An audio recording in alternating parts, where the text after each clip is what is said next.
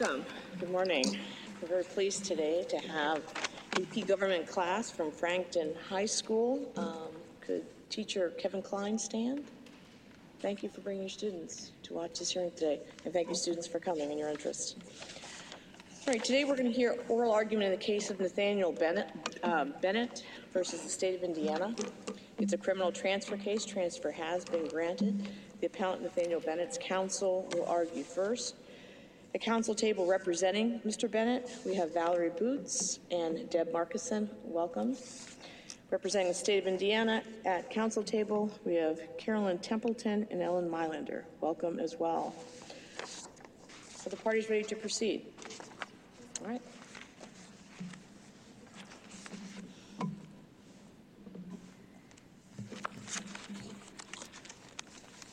Good morning. May it please the court, I'd like to reserve 5 minutes for rebuttal. A trial court's decision to revoke community corrections is reviewed on appeal under an abuse of discretion standard. But the trial court must have made a factual determination that a condition was violated before reaching that discretionary decision about the result. Here, the court revoked Nathaniel Bennett's community corrections without finding the state proved its alleged violation by a preponderance of the evidence. In fact, the court's statements reflect it found the state did not prove its allegation. The evidence was insufficient.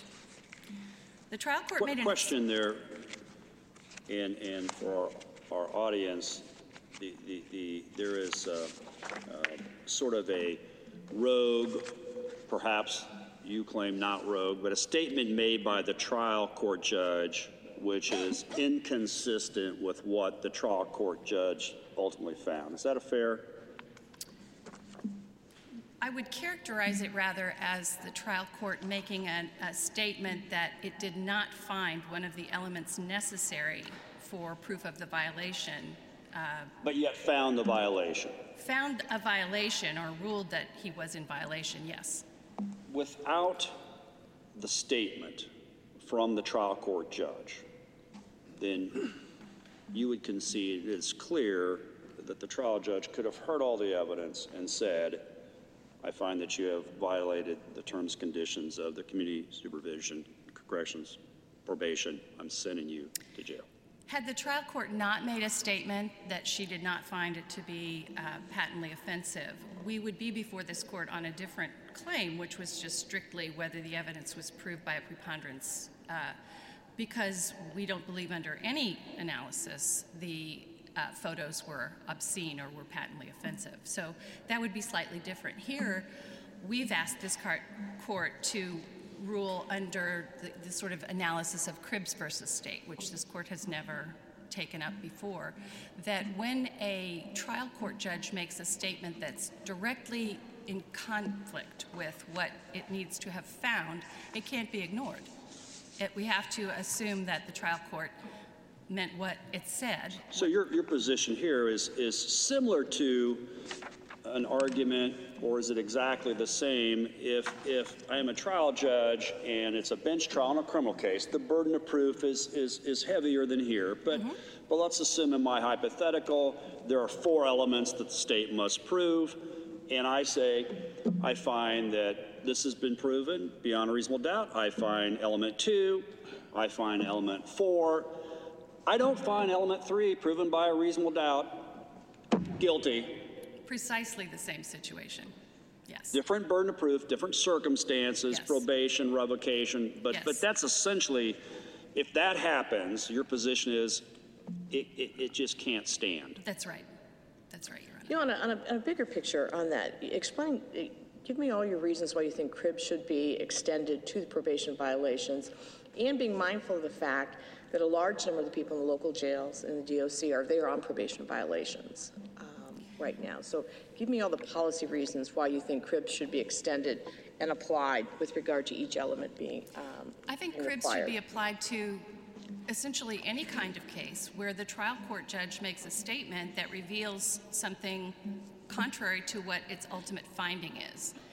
It's in Cribbs it was, as the court I'm sure is aware, the court indicating that it used the wrong mens rea, assessed the facts under the wrong standard of the mens rea necessary. But we also have a Court of Appeals decision in Collier where the Court of Appeals decided that because a judge said on the record, I believe you've made your Batson showing, but we're going to go ahead and go to trial regardless.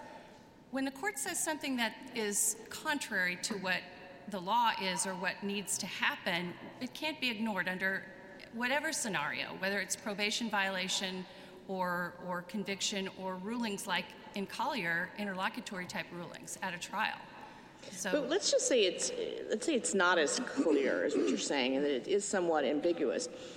Walk through the analysis the Court of Appeals used with regard to finding that element was met. I believe the court just, to be honest, Your Honor, I can't recall how the court walked through the analysis in Cribbs except to say that... I'm talking about this case. Oh, in this case, I'm sorry. The Court of Appeals in this case used language like that the trial court ultimately affirmed or ultimately reaffirmed its original finding from the hearing, from the actual contested hearing. But the Court of Appeals was ignoring, essentially, the fact that the court stated on the record she did not find the photos to be patently offensive.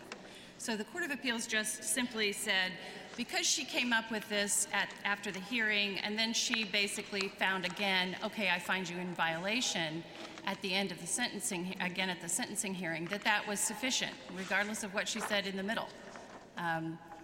That can't be the case, because the public will lose respect for and confidence in the judiciary following the law when the court on the record makes a statement that shows it's not following the law. The Court of Appeals also attempted to distinguish the facts from Cribbs because it said that this did not involve a mens rea element of the offense, which Cribbs was in no way limited, and nor should it be, to that sort of thing, to an element of the offense. So the fact that the trial court made this factual finding that Bennett had not violated the condition when it found the photos in question did not meet the statutory definition of obscenity or obscene matter. The standard for review here is a little bit, it doesn't fit neatly, because generally speaking, the standard of review for sufficiency of the evidence in this context would be whether there was substantial evidence of probative value to support the revocation. But when the trial court itself stated it didn't find the facts necessary because the determination of whether something is obscene is for the trier of fact, we can't use the same sort of analysis for sufficiency as we normally would. Even, however, if this court should choose not to consider the trial court's statements, but instead to do its own de novo review, it's our position that the revocation must be reversed nonetheless because the matter in question simply was not obscene because it wasn't patently offensive. Are you concerned at all about the fact and the nature of the restriction on a general level? And this material and the alleged violation is governed by particular statutory language, but when you look at the condition as a whole, it's more of a general restriction on material of a sexual nature. There's restrictions on entering certain types of businesses, and I guess I'm a little troubled by that. I think that the statutory language, frankly, is beneficial to your client, but when I look at the prohibitions on conduct that are stated in that condition generally, I have a difficult time finding this case to be on all fours with Cribbs. Can you help me with that? I hope so. The condition that Bennett was alleged to have violated was that you shall not possess obscene matter, as defined by 3549(2)(1). That's the exact condition that was alleged to have been violated. The court could have prohibited him as a condition of probation from having sexually explicit materials, or even potentially from engaging in sexual conduct or having someone, an intimate partner in the home with him, depending on the reasons for the probation conditions. It didn't do that. Specifically, the condition was that he not possess obscene matter under that statute. So we can only look then to the wording of the statute itself, and we have no argument with the fact that the first and third prongs of the statute were met. It's the second prong, that the matter or performance depicts or describes in a patently offensive way sexual conduct. And under no circumstances, whether we defer to who should be the trier of fact, in other words, a jury or the trial court's determination here that it wasn't patently offensive, or whether this court does its own review, these photos simply are not patently offensive. This is private, intimate, sexual conduct between two partners in the privacy of their own I home. thought you weren't making an obscenity argument here. You were making an argument that what the trial court ordered was inconsistent with what the trial court had found. The trial court found him in violation for having allegedly for having obscene material. But the trial court also found that Section 2 of the statute had not been met. Did I misspeak? Yes, that is what the trial court found, that it was not met. That the second part was not met. I was addressing, if this court is doing its own de novo review, how it would evaluate this evidence and be unable to find it patently offensive. What should we make of the fact that the trial court's finding in your client's favor at the sentencing hearing seems to be premised on a misunderstanding of what the law is? There's nothing in the law of obscenity that says consenting adults cannot engage in obscene matter, or that the photographs of that activity cannot be obscene as a matter of law. So what should we make of what seems to be the legal error underlying the court's finding there? You mean the finding that the trial court made in my client's favor being that it was not patently offensive? She says, quote, "I don't find that paragraph 2 is necessarily met because apparently it was between consenting people." Yes. And what I'm saying if we find that legal premise of her conclusion is wrong, that it doesn't require consenting people, even consenting people can engage in, Absolutely. Can have, Absolutely. Can be obscene. Consensual What should we make conduct of that? is not a determining factor here. The court's mention of consent because it was between consenting adults is simply part of her evaluation of whether this is patently offensive. She was the trier of fact. She was applying, in effect, the community standards that we defer to a trial court or a jury. Of course, 19 pages earlier in the same transcript on page 76, she says, "I'm convinced by a preponderance of the evidence the defendant was possessing the phone and he knew was on it, and having made that finding, I believe the state met their burden and would find the defendant in violation." And if that is all we had in the record, we would probably suggest that this case does fall within the purview of the Miller versus State decision, such that the court's statements reveal it may not have applied the correct standard. But when we come back at sentencing and the court makes a statement showing that she in fact did do the analysis under the statute of each of the three prongs and found that the second prong was not met, we cannot ignore her statements because she has made a factual finding, and that is what we leave to a trial court. And if we agree with you on that, what's the remedy? What's the recourse? The revocation needs to be reversed. Now, we received notice recently from the state that your client has been released from the Department of Correction. The state did not urge that meant that the case was moot. What's your position on the mootness of the underlying questions here? The case is not moot. Because my client is still on probation for 3 years, and there is effective relief available to him, namely vacating this revocation, because this is on his record. A revocation of probation goes on a record. It shows up in a pre-sentence investigation report. It can be used under our sentencing statute as criteria for enhancing a sentence, violation of probation. So this is very, very much still relevant and necessary that the revocation be reversed. If there are no other questions, I'll reserve the remainder of my time. Thank you, Ms. Boots. We'll hear from you again at rebuttal. Ms. Templeton.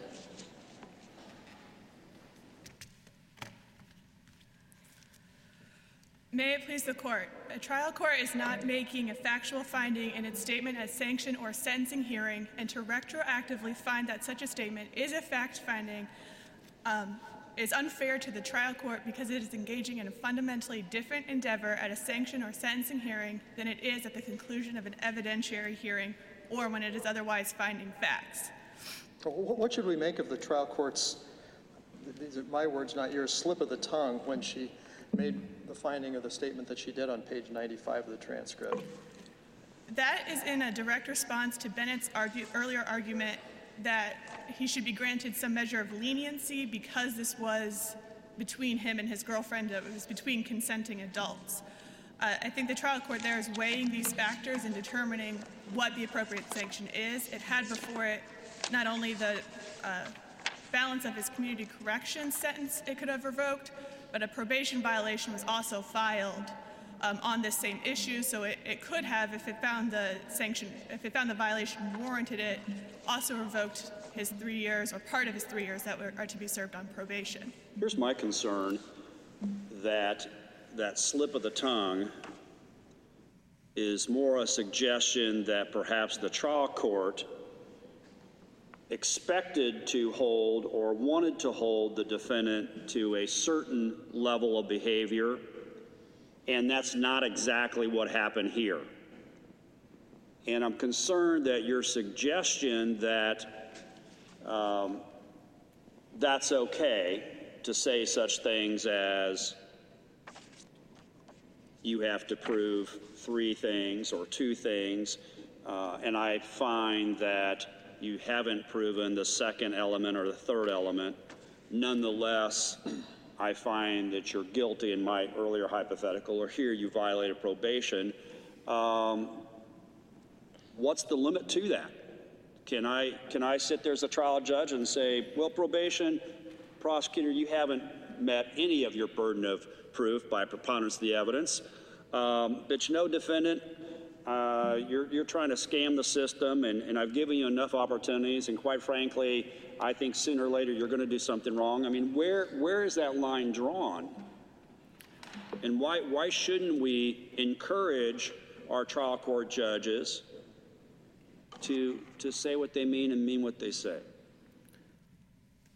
I think that would be a different situation if the trial court more explicitly said, I don't find all of these elements met. I don't think that the trial court statement here is an indication it didn't find this matter patently offensive. I think it's findings at the conclusion of evidence that it found Bennett in violation. I think it reiterated that finding at the beginning of sentencing hearing, this sanction hearing. Bennett recognized that he had been found in violation before the trial court said this. It would be a different situation in the hypothetical you proposed. What did the trial court find Bennett in violation of then? What's the state's position? What was he in violation of? He was in violation of the community corrections term that prohibited him from possessing obscene matter. Counsel, do you agree with Ms. Boots that the community corrections contract did not prohibit Mr. Bennett from engaging in this sexual activity with his girlfriend? He was permitted to engage in the activity, yes. It strikes me anyway as a little odd that if the underlying activity is not prohibited by the contract, that a picture simply reflecting that activity somehow violates the contract. Am I missing something, or what's wrong with that assessment? Nothing is wrong with that assessment. I would point out that Bennett has not challenged the application of this provision I know, to him. but that's my question, not hers. Fair enough, but. I think that there might be some reason to treat in the treatment of a sex offender or in his underlying conviction why the state would have an interest in prohibiting him from viewing pornography or viewing sexually explicit material like but this. But you acknowledge that he can engage in that activity, but he can't take a picture of the activity? That just seems like an oddball result. It does seem odd, and I would agree with that. I think part of that tension is because I believe that the U.S. Supreme Court has specifically said the state cannot prohibit somebody from engaging in lawful sexual activity under the Fourth Amendment, 14th Amendment. But people waive their constitutional rights all the time. Presumably he could have contracted to such a restriction, right? Yes, yes. And presumably the state would be arguing that would be enforceable. If he contracted and agreed to it, potentially. I'm not sure of that answer, to be honest, Your Honor. I think the tension might be a little bit resolved if you consider the rest of what he's prohibited from doing here. In this provision, the rest of the term clearly prohibits him from engaging in otherwise legal expressions of sexual behavior. He's prohibited from entering businesses that are related to sex. Well, he didn't do that, though. No, he didn't, but I think that informs the kind of behavior that is targeted by the provision, the first sentence of the provision, which he Well, it gets back to my concern that how much leeway should a trial court judge have? Well, this is close enough. And the comment that the trial judge made about, you knew what you were doing. Yeah, I knew what I was doing, but I wasn't sure what I was doing was wrong. I mean, that's where I'm struggling with this. Sure, there's evidence that the community corrections officers had a conversation with Mr. Bennett when he began community corrections, that they went over this contract with him, and if he had any questions or concerns about what activity, what he was not permitted to do, that would have been the time for him to clarify those questions so that he wouldn't be later found in violation. So he should have asked, can I have sexual relationship with my girlfriend, yes or no? And if the answer is yes, and she takes a picture and I possess it, or I take a picture and I possess it, is that a violation? That's something he should have done. Yes, yes. What are the policy? Krebs has a lot of appeal with regard to making sure that findings are correct, that if you're going to revoke somebody's probation, and you could go to DOC for 5, 15, 20, 30 years, that the elements need to be met. What is the state's position with applying, what are the downsides or the positives on applying Krebs to probation violations? I understand that the standard shift from preponderance versus reasonable. This goes back to my earlier point that the trial courts are acting in substantially and fundamentally different manners at an evidentiary hearing and at a sanction hearing. Krebs and in this case both deal with statements that the trial court was making at a sanctioning hearing and weighing what the appropriate sentence is or would be for this offender. Okay, I'm looking at what is big picture. I'm looking at big picture because how we rule in this case applies not just to this circumstance, right. Bigger. What are the downsides from the state's position on this court writing an opinion, adopting the standards in Krebs for probation violations? When there are elements that are required to be found, you can't just say you did it, go. The court's got to make certain findings.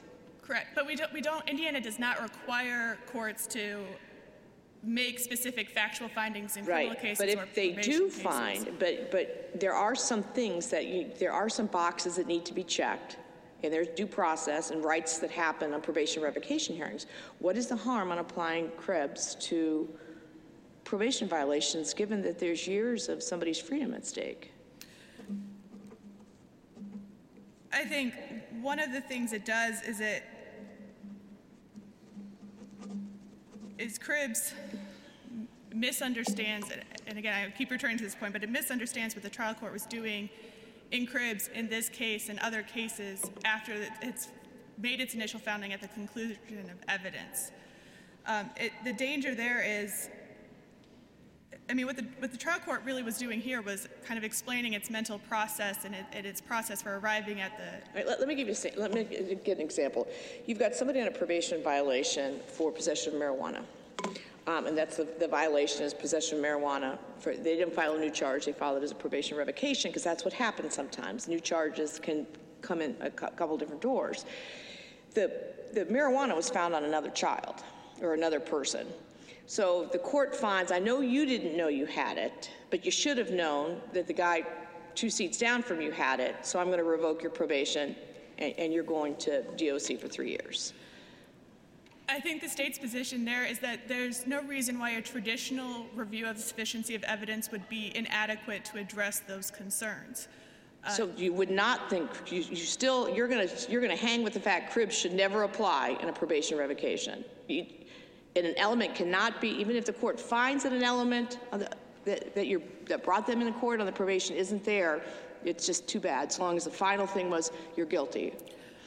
Correct. I think that the traditional sufficiency review would be adequate to address that. I think this court's precedent in Miller v. State, which remands to the trial court with instructions to follow the proper legal remedy, would address that concern as well. Well, let's talk about that, counsel. Could that happen in this case if this court were to apply cribs here and say that the trial court erred in this statement at sentencing and the case got sent back? Could the trial judge take another crack at it and say, you know, I misspoke on that second element because I got caught up on the question of consenting adults, which is completely irrelevant to the question of obscenity. And now that I realize that, I find that element is met as well. And could the violation still be then reinstated? Could that happen on remand, or is this settled as res judicata, issue preclusion, etc.? It would depend on this court's order. If the order was a remand for reconsideration, the trial court could again conclude that the material was patently offensive and find the violation. Or the state could choose not to proceed, and the net result would be the revocation was vacated. Or if the state felt strongly about it, they could proceed. Correct? Correct. And yes. then we wouldn't have a disconnect between what was said at the contested hearing, what was said at the sanctions hearing. Correct? Correct, yes.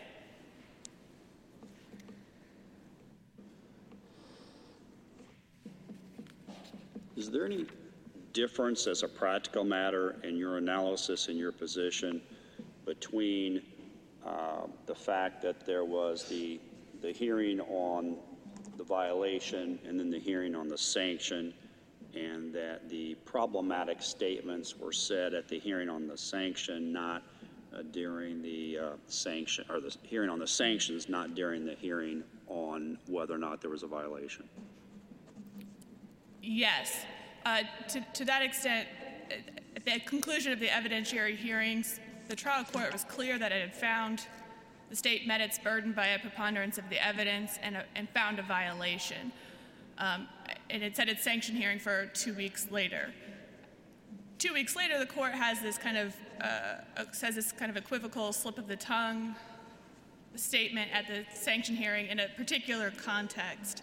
I think the fact that there is a separation of time makes that distinction between an evidentiary hearing and a sanction hearing even clearer, and further informs that the trial court didn't think it was making a finding of fact during the statement, and to treat it as such is unfair to the trial court, to retroactively say, trial court, what you're doing here is a finding of fact, even though that's not what you thought you were doing.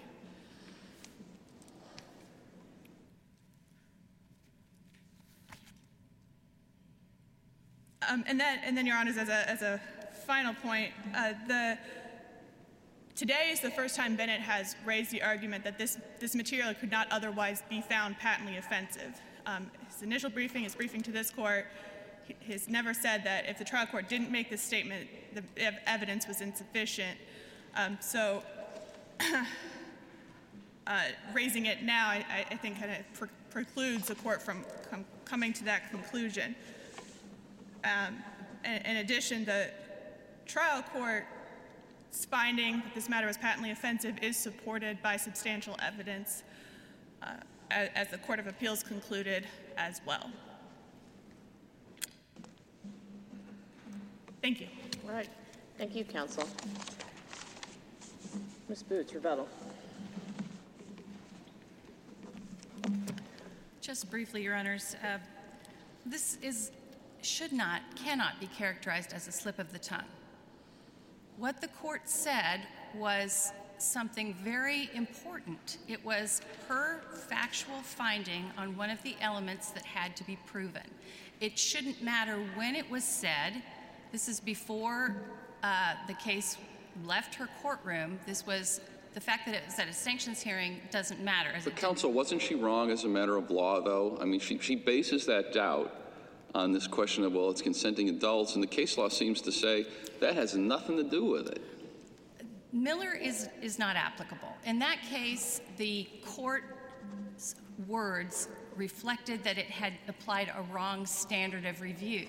In this case, the court was talking about her evaluation of the facts. We consider whether something is patently offensive to be a quintessentially factual finding that is reserved for the trial court or the jury using contemporary community standards. That's essential. The court was making her evaluation of that finding under her contemporary community standards analysis. This was a factual finding, not a legal finding. But when the fact finder is a judge sitting as a bench trial, or in this case, simply reviewing a probation revocation, I mean, why is she any better able to just tell us what the community standard is than any one of the five of us collectively? Because we reserve those sorts of questions for the trial court for the Well, we very typically reason. reserve it to the jury, the community at large that's represented in a jury to make those decisions. But if it's the trial judge simply making that decision, why is she any especially uniquely qualified to decide what the contemporary community standards than anybody else is? Because she sits in that community. This court, there could be very, very different community standards throughout the entire state of Indiana. That trial judge was making an evaluation of the contemporary community standards in her courtroom, in her community, of whether or not that was patently offensive. This court, that would be a different question for this court. This court doesn't find facts like that. We leave that to the trial court. That's why this is a factual matter, not a legal matter. That's why Miller won't work. If she hadn't said anything, we always presume that the trial court knows and follows the law. But when the court specifically states something that reveals a fact finding, we can't ignore that. But what if she says something that reveals she misapplied the law? That would be different. But that's what she's done here. No, I disagree with you, Your Honor. She did not misapply the law. She used her evaluation of the evidence to determine this was not patently offensive, using community contemporary standards for her evaluation of the evidence. And it's noteworthy, the trial court never said, I find this material, these photos obscene. She never said that. She said, I find you in violation, you know what you did, you knew what was on that phone. She never said these are obscene. But she's not required to, is she? She was required to make a finding whether the state had proven those elements. But on a probation violation, you're not required to okay, element 1 was met, element 2, element Correct. 3. You just make the ultimate conclusion. She did not have to make specific findings of fact, but she did. She did at the sentencing hearing. That can't be ignored. Should not be sent back for her to reevaluate a factual determination that she made.